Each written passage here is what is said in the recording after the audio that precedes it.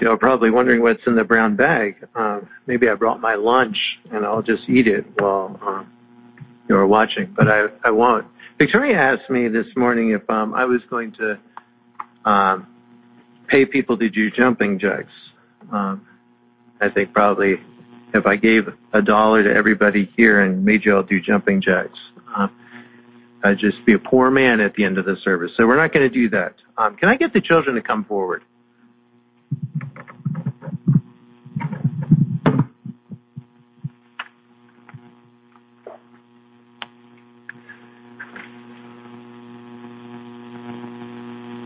So we are going to be talking this morning about the story of a slave of Abram's, and so she, in our story, ran away, and when she was out in the desert by a spring, she saw an angel. And she is one of the only people in the Bible who gave God a name. Does anybody know what name she gave God? No? So she named him El Roy, okay, which doesn't mean anything. Do you know what? Would you call God El Roy? No. Well, it's actually Hebrew, okay. So it doesn't make any sense to us to call God El Roy. But El Roy means the God who sees me. So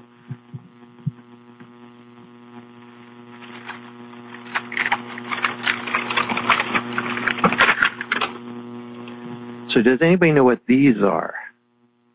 Yes. They are binoculars, okay? So I'm going to have each one of you come up here and you can try them out and you can look at the people out here and see if you see anything unusual about them, okay? So does anybody want to come up and try these binoculars out? So there's a little dial there, and you can see all the way to the back of the gym. You can see all the people who are sitting here. You can see if they didn't wash their faces really good this morning. Okay. Anybody else want to try the binoculars out? There you go, Victoria. So with binoculars, you can see things that are what? Far away. That's right. Okay. So if you look at things that are too close up with binoculars, you can't see very much, can you? Does anybody else want to try them?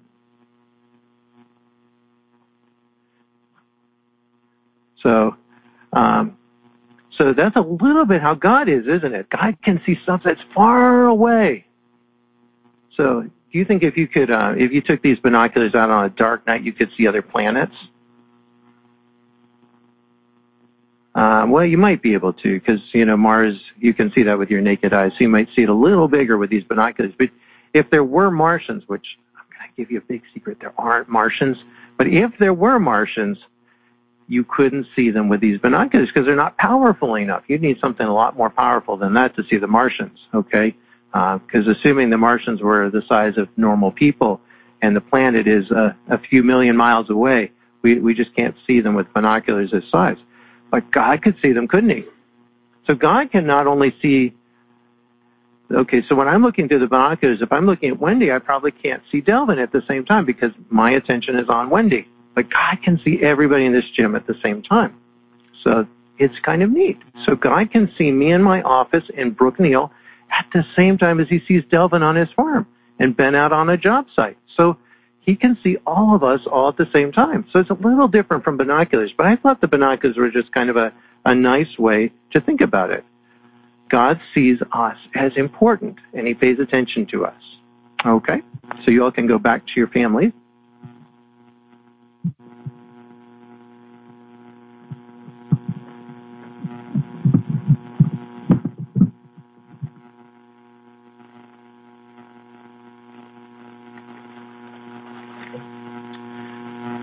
So we're going to be talking about the story of Ishmael this morning. And one of the things that I find intriguing about the Bible is how clearly it shows the flaws of the characters that are inside Scripture. So at the beginning of this story, Sarai is 75 years old. Abram is 85 years old. And I think they've pretty much given up hope that they were going to have a child. And so we're going to break this passage down into two parts. We're going to be looking, first of all, at Abram and Sarai and see some kind of bad things about the way that they behaved. And then we're going to move on to the second part, which hopefully is going to be a little bit more uplifting than the first part. And that is going to be talking about Hagar and the God who sees me. So it seems to me when I think about it that men tend to go in one of two directions. Some just get really passive and they just don't do very much, and they just, they just sit around. And maybe Abram in this passage would be a good example of that. And some get really just aggressive and angry, and they think that they're in charge all the time, and that's not good either. And so we're going to think a little bit about what servant leadership should look like. So, part one here, Sarai's solution. So we're going to be going to Genesis chapter 16, and we're going to read the first 6 verses. Now Sarai, Abram's wife, had borne him no children, and she had an Egyptian maidservant whose name was Hagar. So Sarai said to Abram, "See now, the Lord has restrained me from bearing children. Please go into my maid. Perhaps I shall obtain children by her." And Abram heeded the voice of Sarai. Then Sarai, Abram's wife, took Hagar, her maid, the Egyptian, and gave her to her husband Abram to be his wife, after Abram had dwelt 10 years in the land of Canaan. So he went in to Hagar, and she conceived. And when she saw that she had conceived, her mistress became despised in her eyes. Then Sarai said to Abram, "My wrong be upon you. I gave my maid into your embrace, and when she saw that she had conceived, I became despised in her eyes. The Lord judge between you and me." So Abram said to Sarai, "Indeed, your maid is in your hand. Do to her as you please." And when Sarai dealt harshly with her, she fled from her presence. So I hate this story. Hagar is a slave. She has no agency. She isn't asked what she wants to do. Her name means forsaken, and I'm sure that she felt forsaken at this point. And so we begin this story, though, with a problem. Sarai hadn't had a child, and she doesn't think she's going to have one. She's given up hope. And the interesting thing maybe is that she identifies God as the source of her infertility. She says, "See now, the Lord has restrained me from bearing children." And of course this wasn't the case. God hadn't blessed her with children yet, but he wasn't done with her either. But Sarai decides that she is going to do something. She is going to let Hagar be a surrogate mother for her. And this was okay in the culture of that time. It was not unusual for women to give their maidservants to their husbands. And if you read the story of Rachel and Leah, they gave their maidservants to Jacob, and he had a whole bunch of children. And whenever you look at the 12 tribes of Israel, the ones that were born to the maidservants are also tribes. So it wasn't like they were different.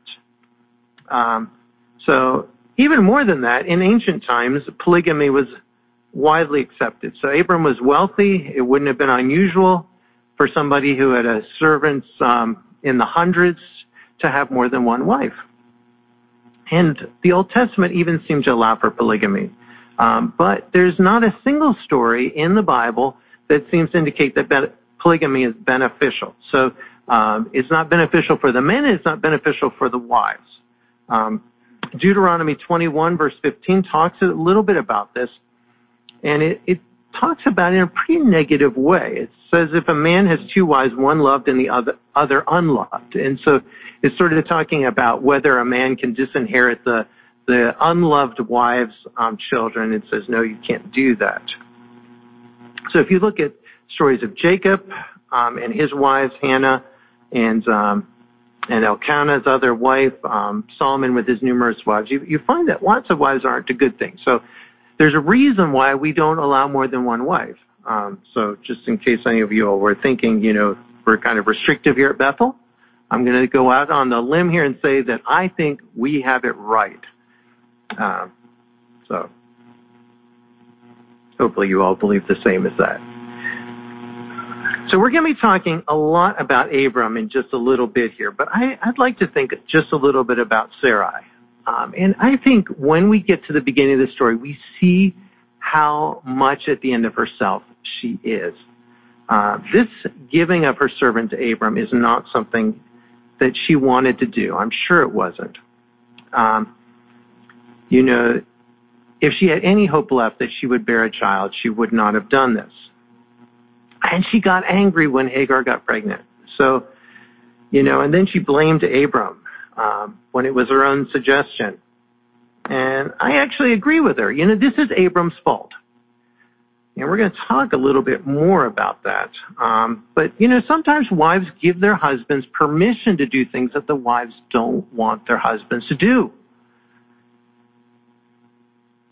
And that's probably not a good thing.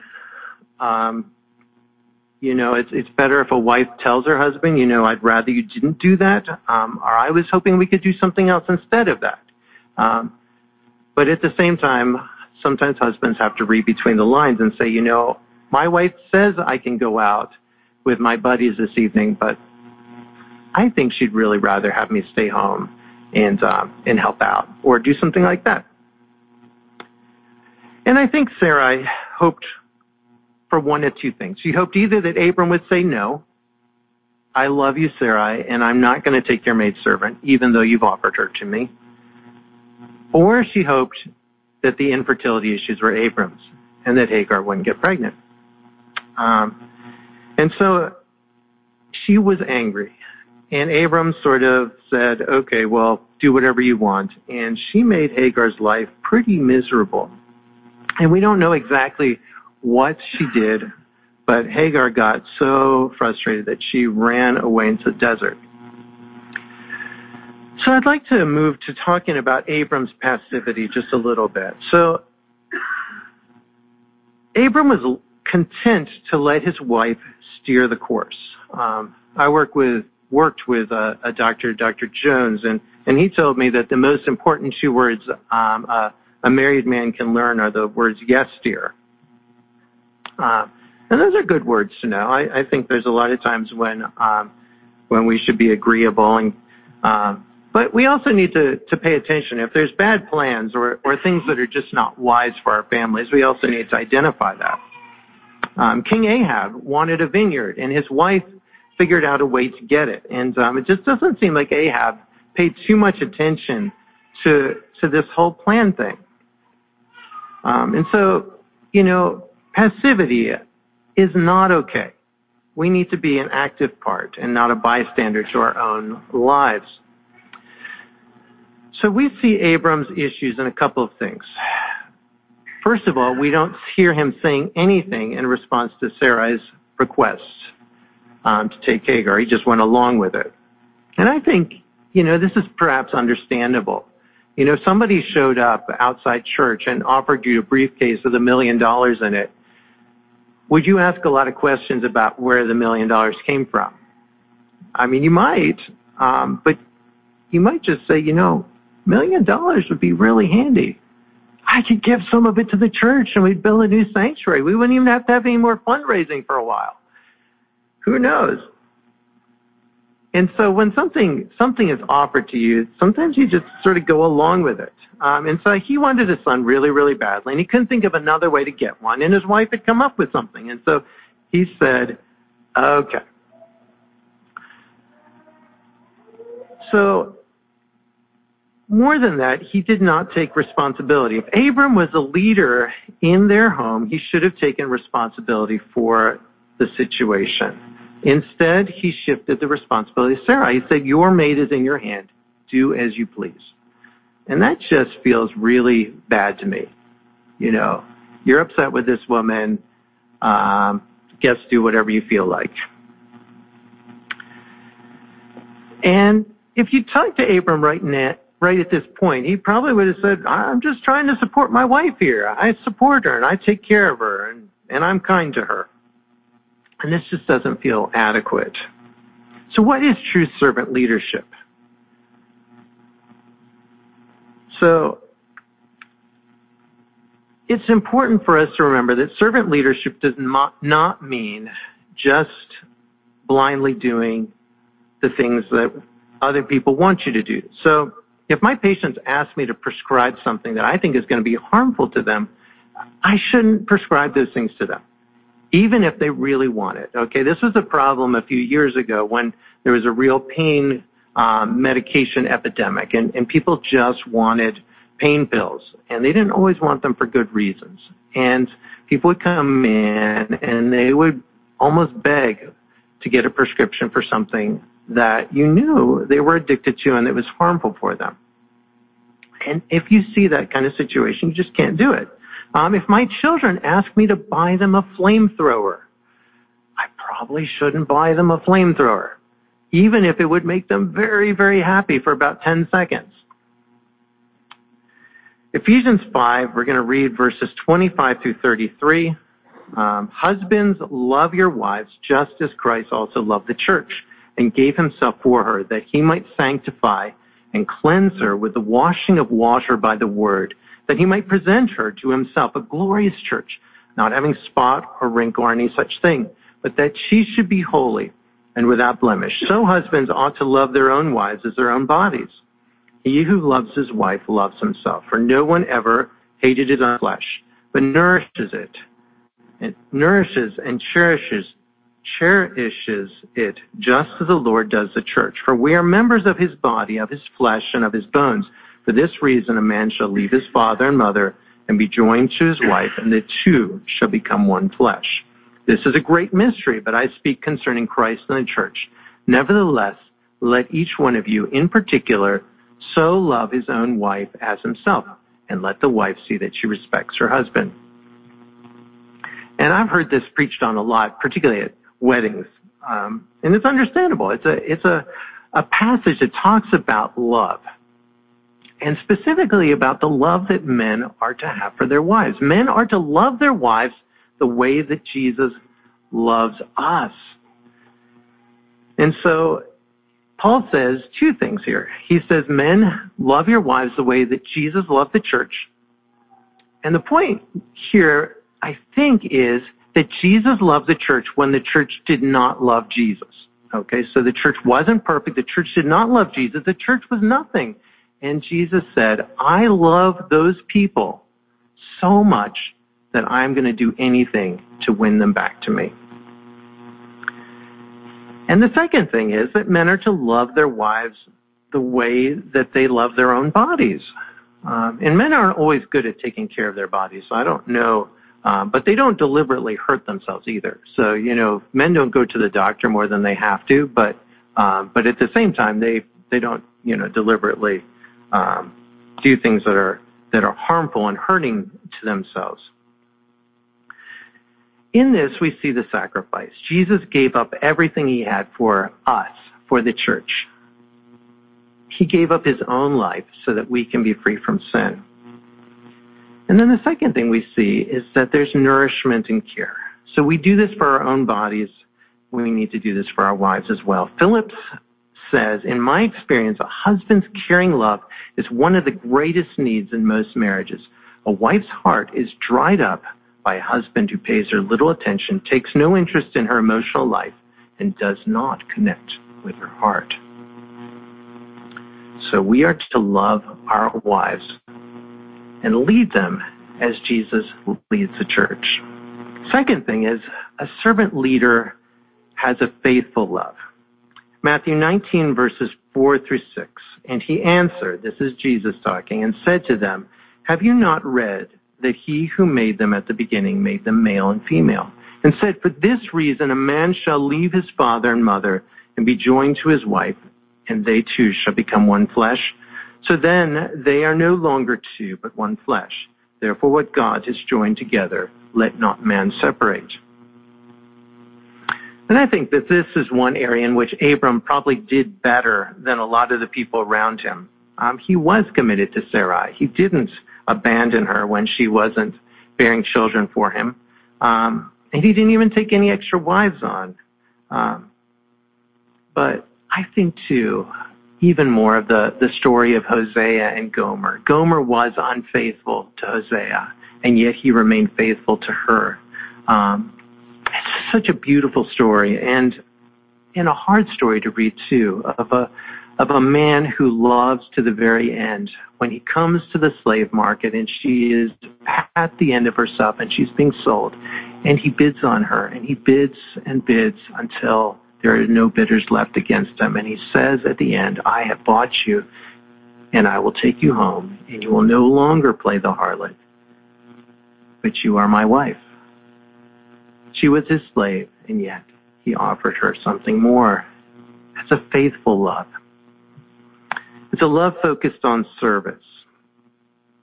Mark 10:45 says, for even the Son of Man did not come to be served, but to serve, and to give his life a ransom for many.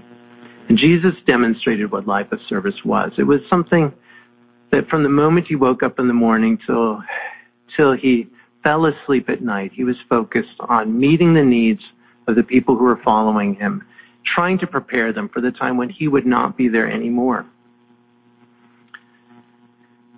And the final thing that I think servant leaders need to think about is that love is built on understanding. 1 Peter 3 verse 7 says, husbands likewise dwell with them with understanding, giving honor to the wife as to the weaker vessel, and as being heirs together of the grace of life, that your prayers may not be hindered.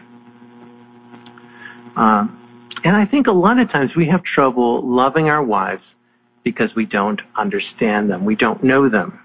I was thinking about when Americans travel the world. I don't know how many of you all have been to another country? Lots of people. Okay. So how many of you all, before you traveled to that other country, did you make an effort to learn the language of the country you were going to? Okay. 2 people, 3 people. So Americans in general expect people to learn English. Like, I'm going to Portugal. I would like the people in Portugal, in expectation of my coming, to learn English so they can talk to me. And that seems reasonable, right? That's the way we think. If you want to communicate with me, learn to know me, understand my language. And yet, the Bible tells husbands, learn to talk your wife's language. This is more important than if you're traveling to Portugal or to Nigeria or to Guatemala. You need to learn your wife's language. And more than that, Peter says that when husbands do not dwell with their wives with understanding, that their prayers are going to be hindered. Okay? Have you ever felt like you are not connecting with God because your connection with your wife is not as good as it should be? I think that's a real thing. It can be connection with other people too, I'm sure, but this is really important. Peter puts it in this way because he's saying this relationship is one of the most important relationships that you have. And if you do not make the effort to understand your wife and to communicate well with her, it is going to not only damage that relationship, but it's going to damage this upper relationship with God. He that has an ear to hear, let him hear. So I thought about just preaching about this morning, and it felt like it was kind of really discouraging place to end up. And so I thought we would go on and not divide this into 2 parts, but we're going to talk about Hagar in the desert. So Genesis 16, we're going to read verses 7 through 16. Now the angel of the Lord found her by a spring of water in the wilderness, by the spring on the way to Shur. And he said, Hagar, Sarai's maid, where have you come from, and where are you going? She said, I'm fleeing from the presence of my mistress, Sarai. The angel of the Lord said to her, return to your mistress and submit yourself under her hand.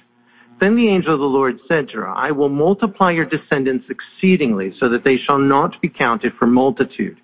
And the angel of the Lord said to her, Behold, you are with child, and you shall bear a son. You shall call his name Ishmael, because the Lord has heard your affliction. He shall be a wild man. His hand shall be against every man, and every man's hand against him. And he shall dwell in the presence of all his brethren. Then she called the Lord, who spoke to her, and it says in Hebrew here, El Roi, you are the God who sees. For she said, Have I also here seen him who sees me? Therefore the well was called Ber Lahoi Roi. Observe, it is between Kadesh and Bered. So Hagar bore Abram a son, and Abram named his son, whom Hagar bore Ishmael. Abram was 86 years old when Hagar bore Ishmael to Abram. And this part of the story is both good and bad. So who is Hagar? We've already said her name meant either flight or forsaken. And if you notice in this story, neither Abram or Sarai ever calls her by her name. They never do. They don't say, Hagar, the Egyptian slave, or anything about her. She is just the servant, a nameless person. They knew her name. But the only reason why we know her name is because the angel called her by it. She was the lowest of the low. Her life probably wasn't great before Sarai decided to see if she could bear a child for Abram. And not only was she a slave, but she was an Egyptian, probably not an original member of Abram's household. We probably guess that when Pharaoh gave a bunch of stuff, livestock and servants to Abram when he was in Egypt, that she was just part of the stuff that he gave. And so she's been in Abram's house ever since. And things got really bad for Hagar. Have you ever asked yourself, how bad would it have to be for Hagar to flee out into the wilderness? How bad had her life gotten? And I know from my own experience that things can be pretty bad, and yet I stick in whatever's going on. Because you say to yourself, what I'm doing right now doesn't seem great, but it could be worse. And so we stay in situations that maybe we just don't feel good about. And Hagar had nothing to flee to. She flees out in the wilderness, and there she is, by herself, by a spring. This spring was on the way to Egypt. It's in a place called Shur. And we don't know exactly where this was, but it's probably just on the edge of where the Sinai Peninsula begins. And so she has miles and miles of desert, and she just doesn't have the strength necessary to get to Egypt, where she hopes there's somebody there who will take her in. She's exhausted. She's at the end of herself. And here the angel of the Lord comes up, and he asks her two questions. He says, where are you coming from, and where are you going to? And he calls her by her name. So Hagar answers only one of these questions. She says, I'm from Abram's household. And she doesn't answer the second question. She didn't know where she was going. She only knew where she was going away from because it was so terrible. And I think all of us have been in this sort of situation. We can look back and see where we've come from, but we don't really know where we're going to. We just hope it's better than where we've left.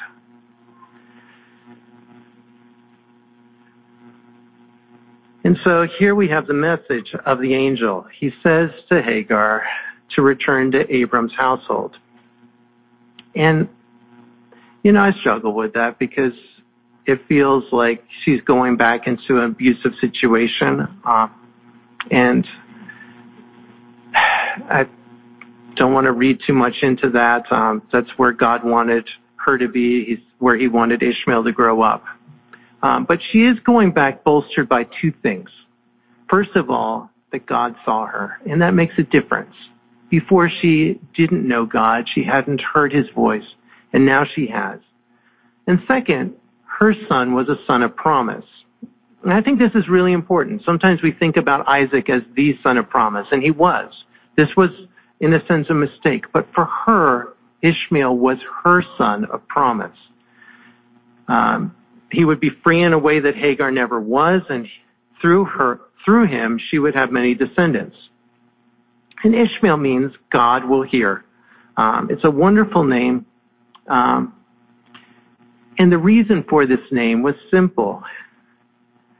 It was because God had heard her affliction and her suffering. And every time his name was spoken, it would come back to her as a testimony that God cared for her, the nameless slave. And I'll just throw out here, some people have said, the tensions between Jews and Arabs today come because of the whole tension between Isaac and Ishmael. And I'd say, that's not true. If you've heard somebody say that, there's nothing biblical to back that up. Ishmael was important in his own way. He just wasn't the one through whom God was going to bring the Messiah. And so this, Ishmael still was father of many, many nations that were around that area.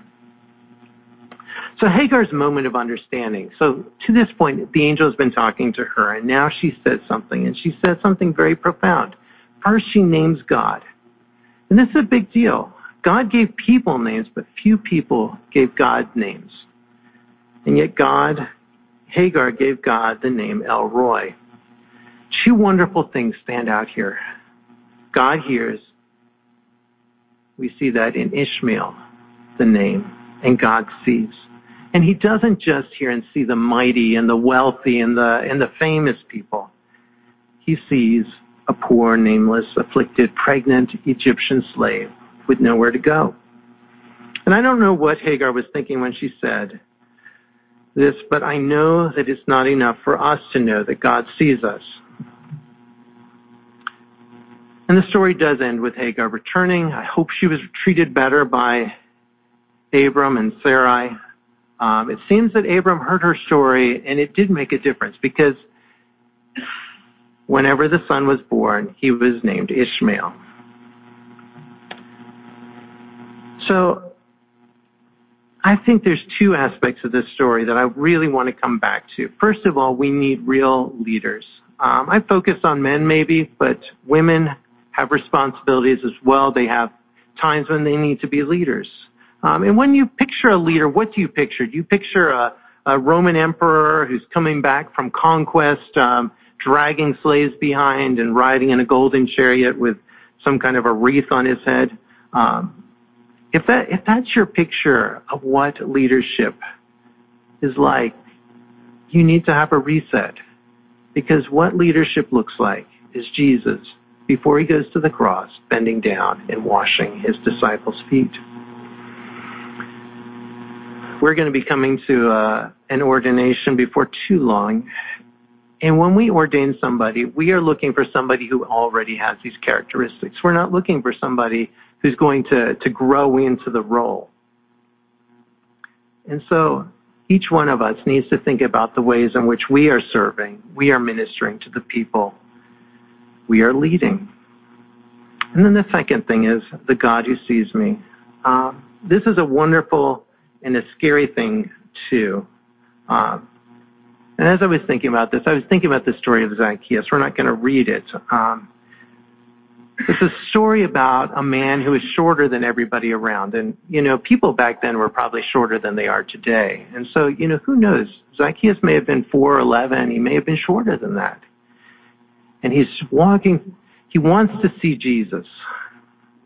And so he climbs up in a tree. And what does the song say? As the Savior passed by that day, he looked up in the tree. And he said, Zacchaeus, you come down, for I'm coming to your house today. And Zacchaeus is the sort of person that other people tried not to see.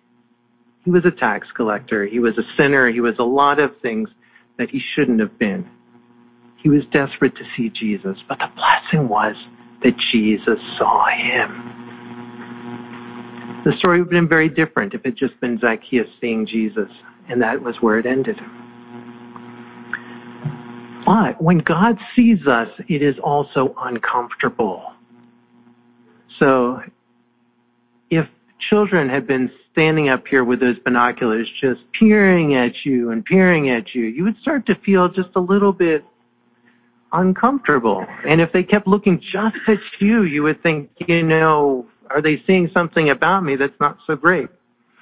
When my father was a boy, their family had neighbors who were kind of snoopy. And one day their neighbor commented on something that was new in their family's living room.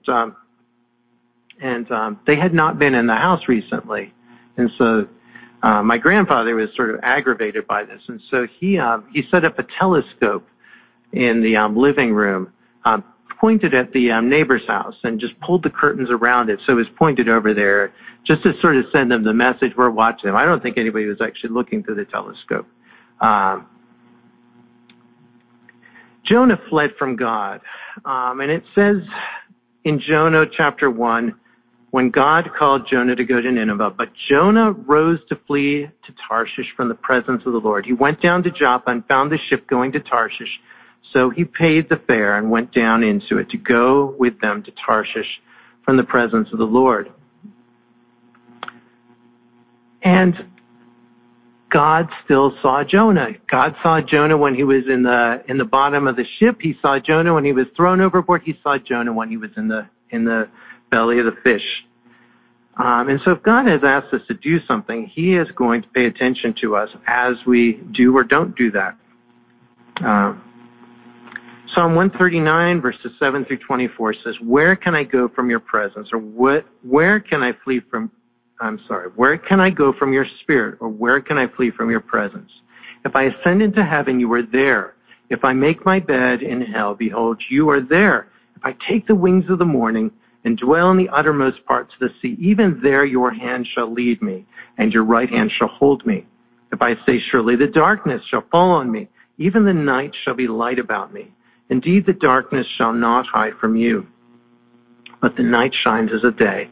The darkness and the light are both alike to you. For you formed my inward parts. You discovered me in my mother's womb. I will praise you, for I am fearfully and wonderfully made. And I'm going to drop down to the end of the passage where he says, search me, O God, and know my heart. Try me and know my anxieties, and see if there is any wicked way in me, and lead me in the way everlasting. And simply put, we cannot flee from God. We can try. We can delude ourselves that we've gone someplace where he can't see us, that we've hidden our thoughts from him. And it's uncomfortable knowing that the judge of all the earth knows our very thoughts, the things that we're thinking, the things that we thought we might do but we didn't do. And I think a lot of people in the last day have this idea that they'll get off on a technicality, that God is going to have to say, well, I guess you're going to have to come in, And the beautiful thing in this psalm is that it begins with David saying, you see me, you see everything about me. And it ends with him inviting God in. God, search me.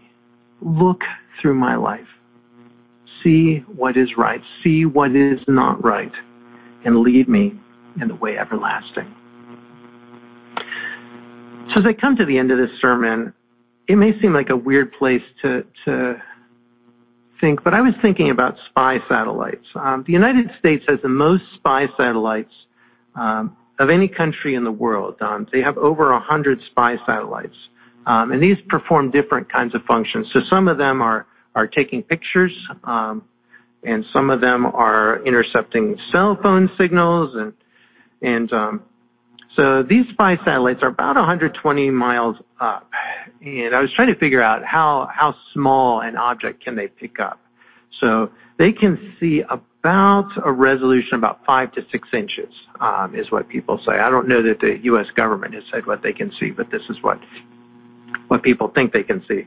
So it's something about maybe the size of a cell phone they could see, but they probably couldn't read, like if you punched in a number, they couldn't read the number on there. And so, when I was, I've heard a song, and I think people think it's actually a Christian song, which it isn't. In the chorus of that song, it says, God is watching us from a distance. And it sort of sounds vaguely spiritual to say, God is watching me from a distance, like a spy satellite or something up in space that can sort of see what I'm doing and where I'm going. Maybe a little bit how some people think of Santa Claus. But this is kind of a deist way of thinking of things. So the founding fathers, when they would talk about God, they would talk about him as this kind of nebulous, overseeing entity who was watching things and sort of set things in motion, but he didn't have a personal part in our lives, a personal part in what we do. And I think a lot of people believe this sort of concept about God. But Hagar, in this passage, understood something quite different. She did not name God El Roi because he was spying on her from space and had some account of her actions. She named him the God who sees me because he saw her and cared for her. Matthew 1:22 through 25. We read this at Christmas all the time. Behold, the virgin shall be with child and bear a son, and they shall call his name Emmanuel, which is translated God with us. Then Joseph, being aroused from sleep, did as the angel of the Lord commanded him, and took to him his wife, and did not know her till she had brought forth her firstborn son, and he called his name Jesus. And this is the crux of the gospel. Emmanuel, God with us. God sees us. He has chosen to be a part of our world, to redeem us, just as he saw and cared for Hagar. He sees us and cares for us too. And that's a blessing.